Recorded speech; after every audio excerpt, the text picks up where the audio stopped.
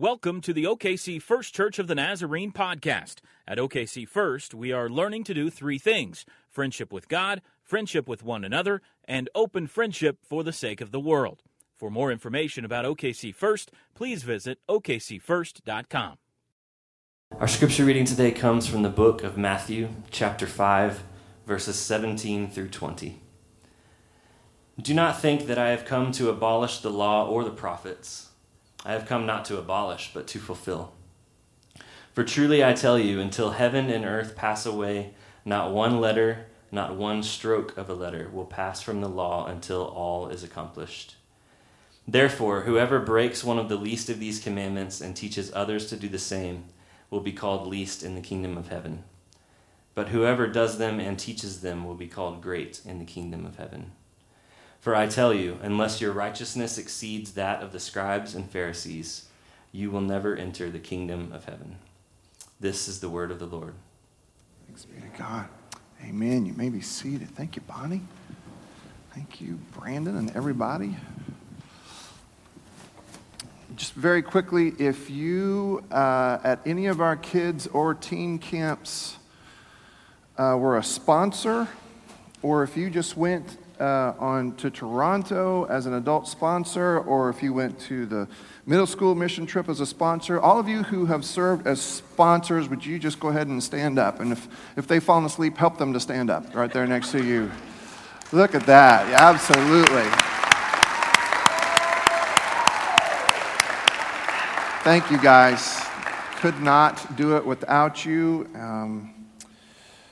This is a good week when we were busy this week. You may not have sensed it or known it or felt it, but we were busy in multiple countries this week, in multiple contexts this week. And so thank you to all of you who kind of helped that to be the case. We are working through a sermon series on the Sermon on the Mount, and it's entitled Kingdom Come. And we have started every time like this. I'm going to do less and less of this, but I want to make sure I keep this in front of you. This is you, this is us, this is an iceberg that represents who you are and who I am as a believer and who we are together as believers. And most of the time, the teaching and the preaching that we hear has to do with actions. Do this, don't do this. But the Sermon on the Mount aims lower than that, at who you really are at your core. So we want to know what it is that shapes your desires. And so in asking the question, what shapes your desires, we have to go even deeper than your desires. We go all the way down here to story or worldview. Because now catch this, you tell me the giant story that you are living, the life that you are leading, and it will make sense to me then what desires come out of that. For example, if you decide, I am going to die as the wealthiest human being of all time, if that is the grand story that you are living, then there are certain desires that are going to grow out of that giant story and certain actions that will come out of those desires that come out of that story. What I'm saying to you is this. The Sermon on the Mount attacks us, confronts us at the lowest, deepest levels, and seeks to switch out life stories, those giant worldview stories. And I said this to you last week, and so hear it again. I think you could call conversion or salvation that moment when you finally decide to switch out stories, giant worldview stories. Jesus has the audacity to say, I am telling a better story than you are living. And when we finally accept that and acknowledge that and choose that, that is a moment of conversion. What is being converted there is sort of that giant world view or that giant story, that grand narrative. Now, I said this to you last week. So I think salvation then is a matter of orientation. And I think sanctification, another huge word that we use a lot in our tradition, which means to recover the image of God. If salvation is a matter of orientation, then sanctification is a matter of vocation. In other words, what are you doing with your life? And sanctified people end up doing with their lives what Jesus does with Jesus' life. You end up understanding that your mission is the mission of God. Now, you may draw a paycheck somewhere, but you have so tightly and closely aligned your life and your purposes and your desires and therefore your actions with the person of Christ that it is hard, as I borrow the language from the Apostle Paul, it's hard to kind of tell us apart, hard to tell you apart, you and this Jesus character. So the Sermon on the Mount is trying to affect that kind of change in our collected mind and heart. It's not just about shaping your actions. It's not just about telling you what to do and what not to do. And maybe no passage does that more than today's passage. It's about that deepest part, your story or your worldview. Here's the problem. Sometimes the problem is Scripture. Here's the problem. I've already done this to my class, so I don't mind asking them again. But across the sanctuary, if you're willing to identify yourself as having a tattoo, would you raise your hand, please? I'm sorry, according to this verse, you're all lost. Very sorry about that. Welcome to church today. You are all lost. But this is the problem, right? The problem is that this source and resource, Scripture, that we go to for this deep worldview, for this grand story, this grand narrative, at times can be accessed poorly. And when it is accessed poorly, you can actually come away with the opposite thought than the one that you should have.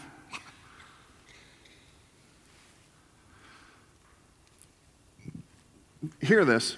Now, this is, again, kind of giving away the end of the sermon, but I want you to stay with me. In our tradition, when we say the Word of God, and when we even write it and we capitalize the W, we're talking about Jesus.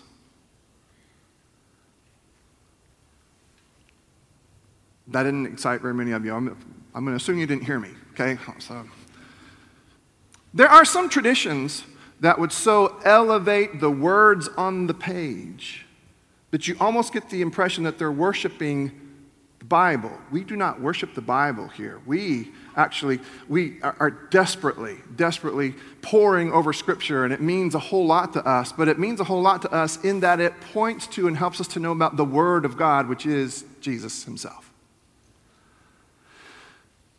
So here is this verse, right?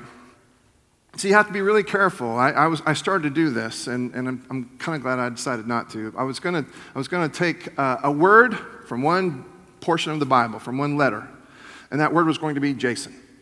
I was going to put a little reference beneath it, so the word Jason.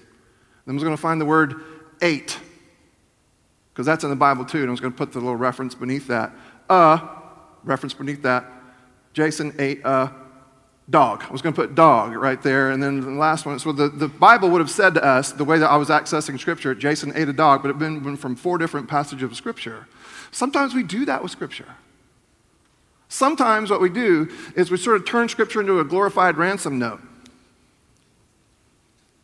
You know what I mean when I say that? You can't do that with Scripture. Scripture is telling a much larger story, but it's always pointing, even the Old Testament stuff, it's always pointing to this Jesus character. And Jesus, this is the title of the sermon today, Jesus has to be the lens through which we understand Scripture. So what about this, John? It says right here, yeah. But you have to understand the context. Now, the context is in a large way all of Scripture. In a smaller way, we're talking to a group of people who find themselves on the other side of the Red Sea in the midst of all these different faith communities who look different and who practice differently. One of those particular faith communities had this awful, nasty habit of putting tattoo marks and cutting their own flesh in worship rituals. And so what's being said to these people is, stand out. You are my people that I have organized and formed to somehow embody the mission and the dream and the purposes of God. You are not to look like or be like those people. So at the end of the day, this verse does not say, don't get a tattoo. What this verse does say, especially when it is heard within the context of the larger story, is, you are my people. You are to be organized and shaped as my people so that people can know, and just by looking at you, what God is like. Because I know some folks with tattoos who help me to know what God is like. And that's the point. Does that make some sense to you? Well, good, because over the years, it has not made sense to people, and people have gone to great lengths to punish people who thought and said what I just said, including Jesus. Now, what we're doing right here is it's a very big word. That word is hermeneutics, that branch of knowledge that deals with interpretation, especially of the Bible or literary texts. And so what I'm going to try to say to you today is this. We have a way to interpret Scripture. There is this one reliable way to interpret Scripture. And if we try to use any other interpretive lens other than this one way of interpreting Scripture, we're going to find ourselves at cross purposes with the dream of God for all of life. And that one way to interpret Scripture has a name. Jesus. One way to interpret Scripture. Now today, we are in this giant sermon series called Kingdom Come, and we're working through the Sermon on the Mount. But this sermon actually has lots of little series within it. And this is kind of, in some sense, an introduction to another 6-week-long series. And every time, that sermon will start, the text will start with Jesus saying this: "You have heard that it was said, but I say." You have heard that it was said, but I say. What is Jesus doing? Is Jesus telling us to rip the Old Testament out of our Bibles? No.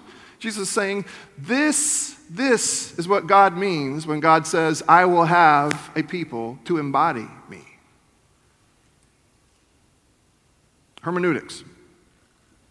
We're going to do a little bit of an exercise in hermeneutics as we use Jesus as the lens to help us to know what that passage of Scripture is supposed to mean for us here, Oklahoma City, in 2014. Now, this is dangerous stuff. You have to look no further than the life of Christ. As Jesus insisted on these kinds of things, the vulture started to circle. To this day, there will be people who will say, "Wait a minute, you don't believe the Bible." That happened to me not too long ago. A man walked up to me and said, "I don't think you believe the Bible." I said, I think you're wrong. I think I do believe the Bible." He says, "Well, I believe in every word that's written in it." I said, "Okay, me too." He said, "It doesn't sound like it." He said, "Do you believe the Scripture to be inerrant, without mistake?" And I said, "Well, absolutely. As long as what we're talking about is how people come to a saving knowledge of Christ. I believe that Scripture is inerrant as it pertains to all things having to do with salvation, and spiritual formation, and sanctification. But I don't think Scripture is meant to be read like a science book." I got one, okay. Turns out, the Church of the Nazarene studied this for 4 years, and at the last assembly in 2013, and it's going to be on our sermon resources page on our website, there is a big, long paper, and if you'd like to read about all of this, and some of you are those kinds of people, and you will like to read about it, it's going to be there if you want to kind of work through what the Church of the Nazarene believes. And the Church of the Nazarene believes, and taught me what I believe about Scripture. The same thing. We do not look at Scripture and idolize the words printed on the page. We read Scripture always with this one lens: Jesus Christ. Does that make sense? So what that means is, you will not hear from this platform that it has to have been a 6-day creation. If you insist that it's a 6-day creation, you will always be welcome here. That's the other thing I really like about the Church of the Nazarene. You will always be welcome here. Now, we will not teach that as if somehow you're going to be graded on whether or not you accept that. You're not going to hear that. What you will hear here is that all Scripture points to this Jesus character. Do I believe Scripture to be inerrant? Absolutely, as it has to do with salvation, as it has to do with sanctification. I believe that Scripture, without fail and without blemish, without mistake, testifies to the nature of God we see in Christ. So that means, John, that you're getting rid of the Old Testament. No, not at all. In fact, I learned a lot from Jesus this week. Hear this. Apparently, there were people who thought, oh, this Jesus person is somehow trying to get rid of our Old Testament, which for them would have been the law and the prophets. The law and the prophets. There was this argument out there, the scuttlebutt was that Jesus wanted to get rid of the law and the prophets and see himself as a complete replacement for all of that. Now, that mindset kind of exists to this day as well. You will see a lot of Bibles to this day that have no Old Testament except for the book of Psalms and only a New Testament. But Jesus is saying, no, not at all. Do not allow yourself to think that I have come to abolish the law or the prophets. I have not come to abolish them, but to fulfill them. Not to abolish, but to fulfill. What does it mean to fulfill? Well, you could do this, and it might help you a little bit. You hear the word fulfill, just kind of flip the syllables. To fill them full of meaning. Here is a real problem. It has been for millennia. When the people of God obsess about the letter of the law and miss the point of the law. If you know that to be a problem, say amen. And we still have the awful tendency to obsess about the letter of the law, and we have the awful human tendency to miss the spirit of the law. Jesus was dealing with people and was in a conversation in which there were people who were obsessing over the letter of the law, and in the process they were missing completely the point of the law. And so Jesus comes to say, wait a minute, no, I have not come to do away with all of that. I've come to give you tangible expression and tangible understanding of what it means when it says all of that. I am that tangible expression of the heartbeat of God that you can also see if you're reading properly in the law. And so, I would say this to you, church. This is not another commercial for Jason per se, to do spiritual formation sorts of things. But context is really important as you're reading Scripture. Context is really important. Now, it is not wrong to have the little crystal box full of the little cardboard slips that have one verse per cardboard slip. Raise your hand if you know what I'm talking about. Yeah, that's not bad. That's not wrong. If that is the sum total of your interaction with Scripture, it is dangerously insufficient. It's not bad. It's not wrong. It is great when there is a verse that jumps off the page and serves as a moment, a burst of inspiration for us. That's a good thing. Please understand, though, that your understanding of that verse, your interpretation, and your opportunity to perform or live out or embody that verse rests not on the foundation of that little cardboard slip, but on the foundation of your understanding of the entirety of the narrative. Because again, we do not take a little bitty verse and interpret everything, all of Scripture and all of life. We take all of Scripture and we interpret the little bitty verses. Good? Good? Okay. Good morning. Good morning. Good to see you. For truly I tell you, until heaven and earth pass away, not one letter, not one stroke of a letter will pass from the law until all is accomplished. You can almost hear that somehow Jesus is sort of pushing back against those folks who are claiming that he wants to get rid of all of Scripture. No, not at all. But he will differ with the way that they emphasize certain places and certain words and phrases because, again, when we say Word of God here, we mean what John means in John 1:1. You probably heard this before. In the beginning was the Word, and the Word was with God, and the Word was God. Jesus is the Logos, the Word, the message of God, and Scripture testifies to that fact. You see how this order works? See how things are prioritized? You can nod at me. It's okay. It's okay. Jesus is the Word of God, and Scripture testifies to Jesus being the Word of God. So what is it that should have power in our lives? What is it that should have instructive power in our lives to tell us what to think and what to do, how to live? more than it is the word on the page or the word on that one cardboard slip. More than that, it should be the person of Christ that has authority in your life. Good news, bad news, bad news, good news. I thank you for agreeing with me, those of you who did there. Here's the thing. As soon as we're going to say Jesus is the lens through which we will read and access all of Scripture, as soon as we say Jesus is the standard bearer for life and what it means to be Christian, now you really have to take seriously every time I say to you that you are to look at your life and the life of Christ and confess the difference as the distance you have to travel to chase this Jesus.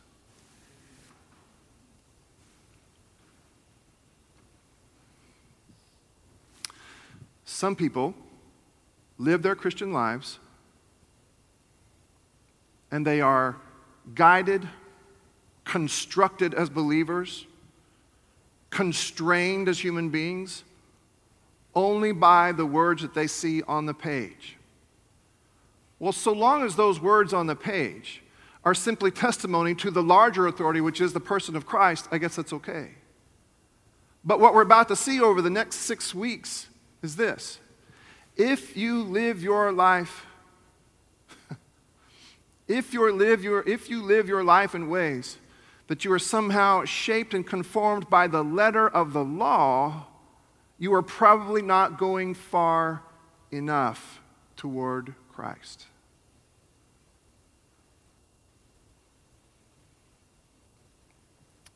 Therefore, whoever breaks one of the least of these commandments and teaches others to do the same will be called least in the kingdom of heaven. Apparently, there were people all the way back when who were saying, oh, no.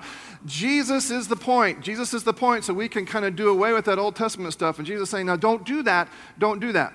Don't get rid of all that Old Testament stuff, because if you do, if you teach people that they don't have to live according to the law, which points at Jesus, if you're going to do that, if you're going to get rid of all of that, you still may be in somehow, but you're going to be called least in the kingdom of heaven. But whoever does them and teaches them will be called great in the kingdom of heaven. In other words, if you have the lens in place and you can then go back to Scripture and see how it is that the law and the prophets all point to and beg for and ache for this Jesus, so this Jesus who has now come, this realized kingdom, if you could go back to the law and see all of that and then teach the merit of the law because it all points at Jesus, you will be called great in the kingdom of heaven. Now, here is another verse that is super spooky. So there will still be some room in heaven for people who don't necessarily agree with Jesus, who wants to incorporate all the Old Testament narrative. But there does not seem to be room for people who aren't righteous. And Jesus is the one defining the terminology here. And I'm not sure that this is so much a pronouncement of guilt as much as it is an observation. Hear this. I tell you, unless your righteousness exceeds that of the scribes and Pharisees, you will never enter the kingdom of heaven. All right, now, hear this. Jesus would say this about the kingdom of heaven. Pretty fancy language when he says the kingdom of heaven is at hand. It's here. It's here. It already functions. If your sense of obedience does not outclass those who are just simply living according to the letter of the law, if you are not living beyond the line of the law, you're probably not participating in the kingdom of heaven.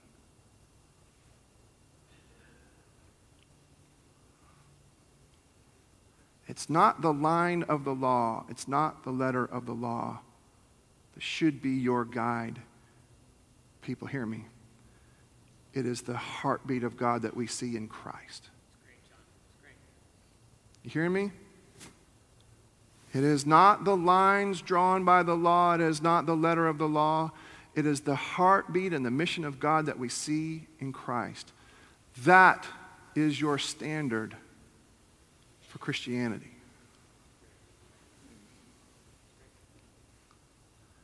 And Scripture testifies to that reality. So I have to ask you a very important question, and believe it or not, I kept you for so long last week. I'm just going to go easier on you this week. Plus, we have really good stories to hear from sleepy teenagers. But I need to ask you this very important question before we head to the table. When it comes to your sense of Christianity, now we need to hear this as individual believers, but also as the gathered up body of Christ. That language is super interesting to me today. When it comes to your understanding of Christianity, you don't have to say it out loud, but I need you to answer this question. What is your level of interest in this Jesus?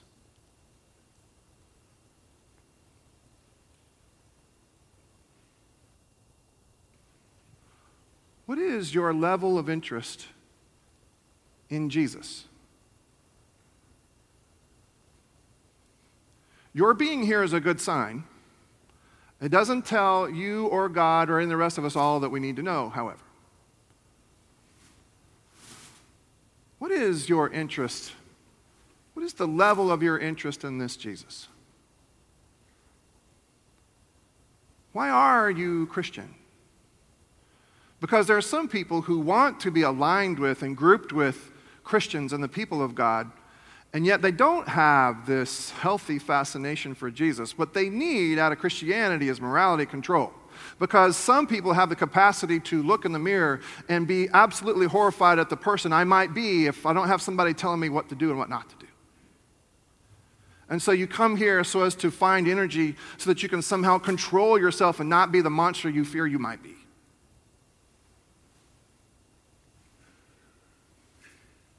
Some people are here just out of force and strength of habit. What are you doing Sunday morning at 10:30? Well, my car drives to church. So if I'm in my car, I will probably be at the church. It's just what I do. But that person is not necessarily interested in Jesus.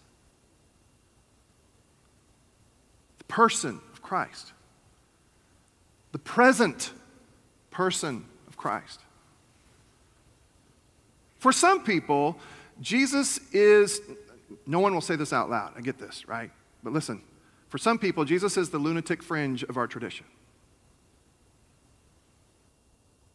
Hippie. Tell you what Jesus was, he was a liberal hippie. And because we feel that way about Jesus, it allows us to then fall short of the lunatic fringe of our faith.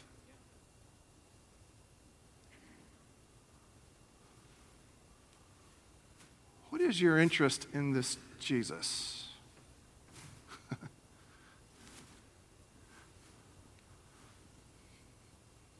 How would you gauge your interest or your level of hunger, your appetite for Jesus? Your appetite. Now, there's a word.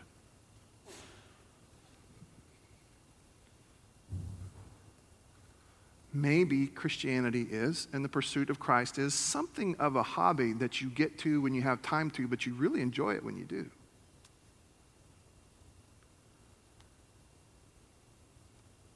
you know why they were mad at Jesus?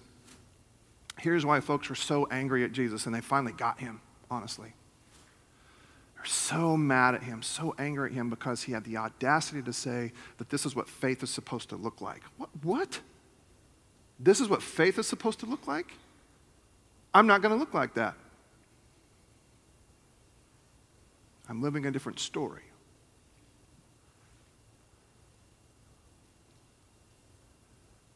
See what I mean when I say to you that Jesus confronts and afflicts us at those deepest levels? Because here's what's being said to you today. And over the next 6 weeks, as we go into a mini-series within a series called The Antitheses, you have heard that it was said, but I say.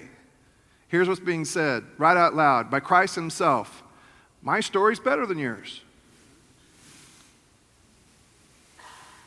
And mine brings about life, says Jesus, and not just for you. Life, and not just for you. I tell you what, I think we're all getting close to the the appropriate level of interest in Jesus when it frightens us. When we start to be aware of the costs attached to having that kind of interest in someone.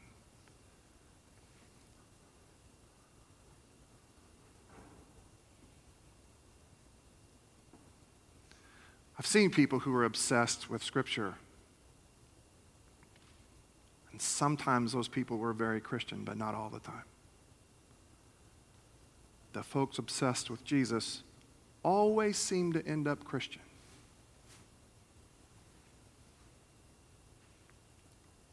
And Scripture is an ally.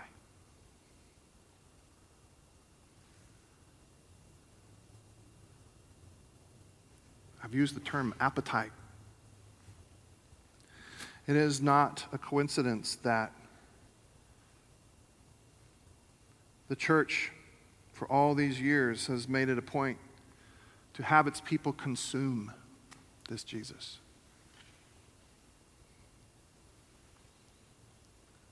You know, I ask you to think about a lot of different things as you come to the table. And today, I want you to think about this. I want you to think about your level of interest in and your appetite for the person of Christ. By the way, what we do around here and what we call spiritual formation is a way to address your level of interest or involvement with the person of Christ. So if you would like to be more involved with, be more interested in this person, Jesus, then you need to put that on that friendship folder as we pass it back and forth. But this meal also is a tangible demonstration. A tangible demonstration, yes, of the reality of God in our midst. But it's also a tangible demonstration that we are a seeking, hungry people. But I want you to come to this table today if you know you should be seeking and hungry. We have an open table here. Here's what that means. That all who understand their need are welcome. You do not have to be fixed just yet. All who understand their need of this Jesus are welcome. To put it in today's terms, all of those who have great appetite for Christ are welcome here today, and all of those who wish they had great appetite for Christ are welcome here today. I want this Jesus. Yep, you need to come to the table today. If you're going to help us, would you please come today? In a moment, I'm going to ask you to stand, and you will exit your pew to the left, and then come forward. Everything is gluten-free today. We've got a matzah bread that is gluten-free, so everyone can eat from the same plate today. When you come to the front, what will happen is you'll come up, and there'll be two people in front of you. One will be holding bread, and another will be holding a cup. Don't reach out and take a piece of bread. It will be given to you. It'll be given to you. When that piece of bread is pressed into your hands, that person will say to you, the body of Christ broken for you. Then take that piece of bread and immediately dip it into the cup, the person who is standing right beside the first person. When you dip it into the cup, that person will say, the blood of Christ shed for you. And then, right then and there, take and eat the bread. Is everything all right over there? Okay, just making sure. All right. Then take and eat right then and there. And then you have a decision to make after you have eaten. I hope that you will all decide to pray. The decision that you'll make is where you'll go about this praying. These altars will be open. These wooden altars, kneeling altars, will be open for the prayers of the people. I would like to reserve the padded altars on the sides for folks who are in need of prayers for healing. And someone will meet you there. If you need physical healing, relational healing, mental, emotional healing, someone will meet you there, anoint you with oil, and pray that prayer that we believe in so deeply, a prayer for healing. But these altars here that I've said are open for the prayers of the people are going to be open for those people who want to say, I want more of this Jesus, or I wish I did. Well, that should cover about all of us, shouldn't it? Yes, you can pray the same prayer at your pew. if and when you prayed up here, you will get the deep impression that you never pray alone, that you're not in that boat by yourself, because someone will come alongside. Heavenly Father, bless these elements and use them, God, to nurture our appetites for more and more and more of Jesus. Strengthen us to be your people. Strengthen us, God, to take that long look in the mirror to see how it is that we are being shaped. Strengthen us, God, to have the audacity and the courage to examine which story we are living. So on the night that he was betrayed, that our Savior took bread. He blessed it. He broke it and gave it to his disciples, saying, "This is my body broken for you." Every time you eat this bread, remember me. The same way, he took the cup. He held the cup up in front of them and said, "And this is my blood, the blood of the new covenant, blood shed for you. Every time you drink of this cup, remember me and be grateful."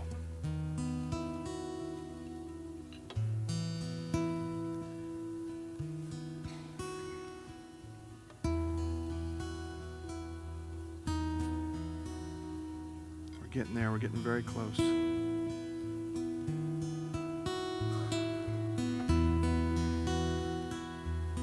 Let these two get to the back.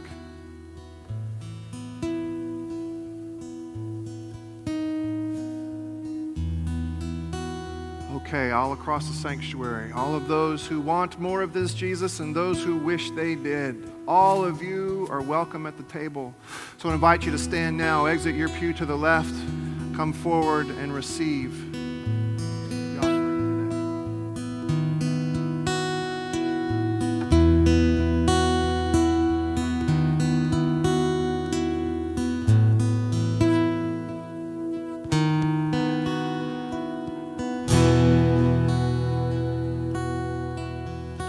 Oh Christ, be the center of our lives. The place we fix our eyes, be the center of our life. Oh Christ, be the center of our life, be the place we fix our eyes, be the center of our life.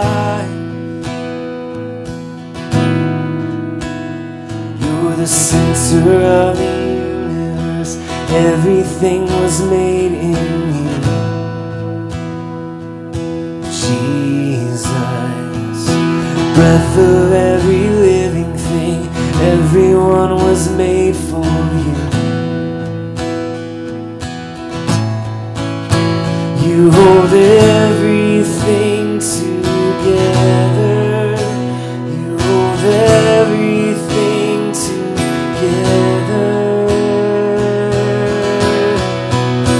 Oh Christ, be the center of our lives, be the place we fix our eyes, be the center of our lives.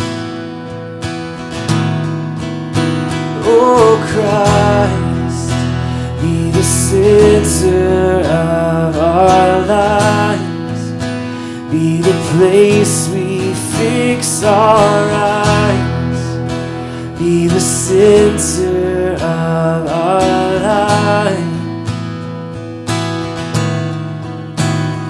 You're the center of the universe, everything was made in you, Jesus. Breath of every living thing, everyone was made for you. You hold everything together, you hold everything together.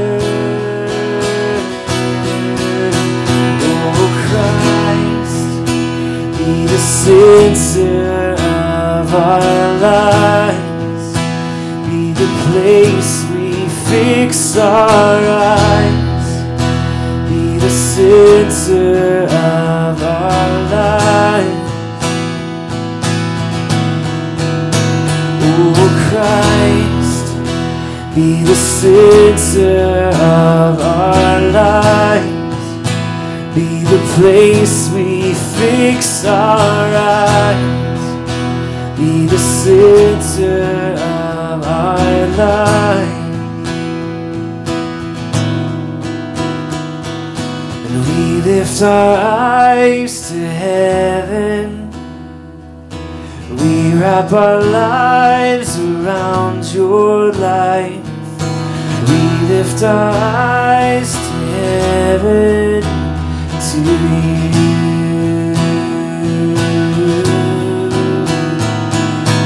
We lift our eyes to heaven. We wrap our lives around your light. We lift our eyes to heaven, to you. Oh Christ, be the center of our life, be the place we fix our eyes, be the center of our life.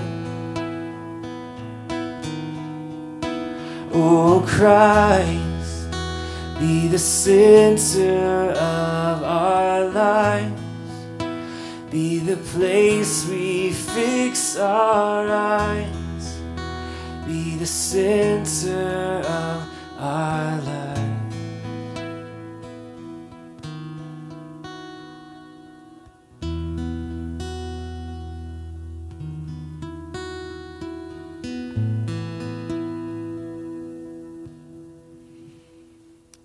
We will not tarry long here, but if you see someone here, someone for whom you could be another expression of the tangibility of God, I would invite you around the church to find somebody to pray with.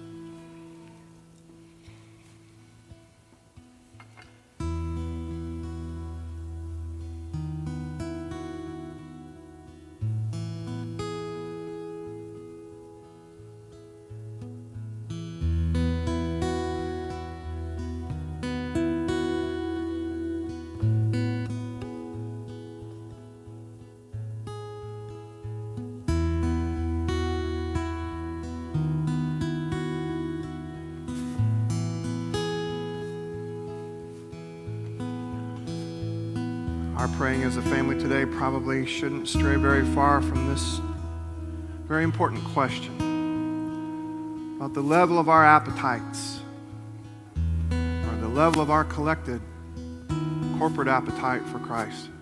I want to invite you now to pray this very simple prayer. God, I want more of you. I want more of Jesus, or I wish I did. Help me to want more of you.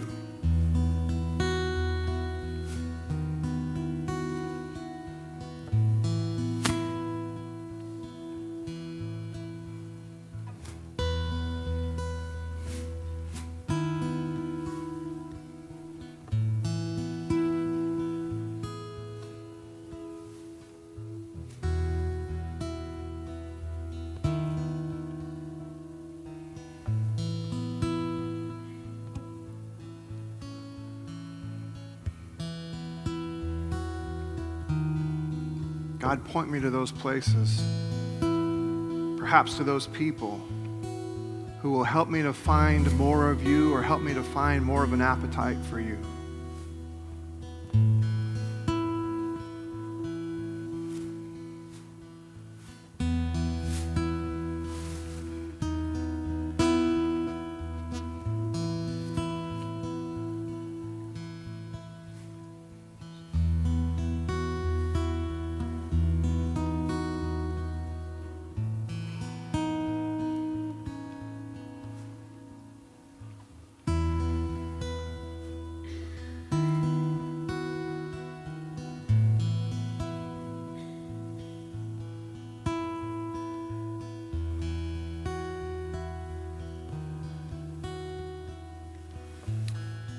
We all know someone who is hurting. We all know someone who is broken somehow. Maybe it's a disease. But maybe it's something else altogether. You know someone in need of healing, and it might be you. But I want to encourage you to pray a full-throated prayer for healing right now. Doesn't mean you necessarily make any noise, but pray that prayer. God, heal. Heal this person. Heal this situation. God, do what you do. Bring healing.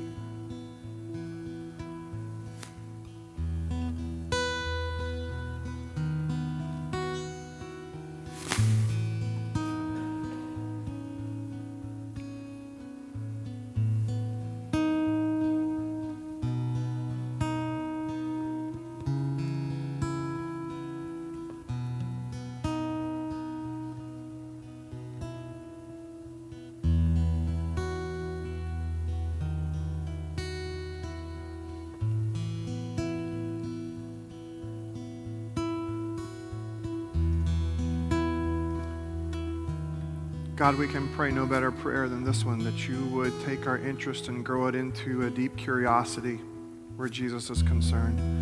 That you would then take curiosity and grow it into a fascination for Jesus. God, take what might be a healthy fascination for Jesus and turn it into some kind of a healthy, good obsession. May we be known as a church, a gathering of people. May we be known as individual believers. May we be known as people who relentlessly pursue this Jesus who happens also to be relentlessly pursuing us.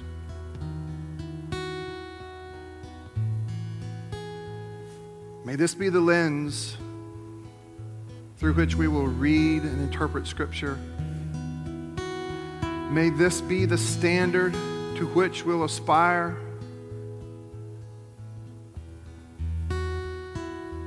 We will look more and more and more like this Jesus until at some point people will have a hard time telling us apart.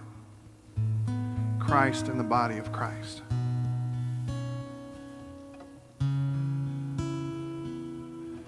Having said that, God, we recognize that there is great danger in installing Jesus as this standard bearer, as the point toward which we are all striving. We understand that there's some danger there, because if we are in fact going to relentlessly pursue Christ, we know somehow deep within us, we know that it will happen at a cost, a price.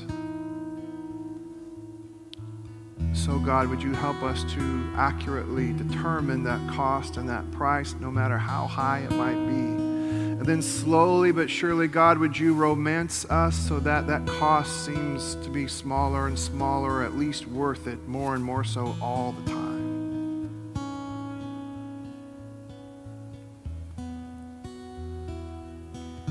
What we're praying, God, is that at some point, as we respond to your call, your repeated calls, what we're praying is that at some point we would see fit to give you our entire lives.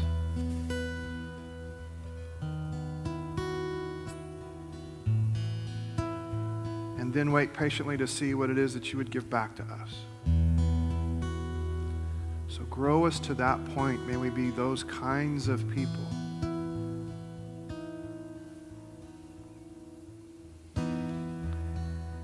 May we be the kinds of people who are described in this prayer that you taught your disciples to pray.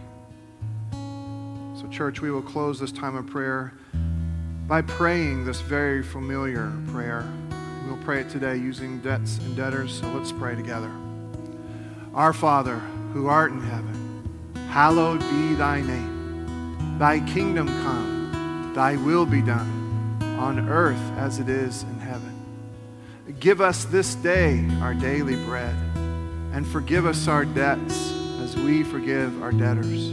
And lead us not into temptation, but deliver us from evil. For thine is the kingdom, the power, and the glory forever.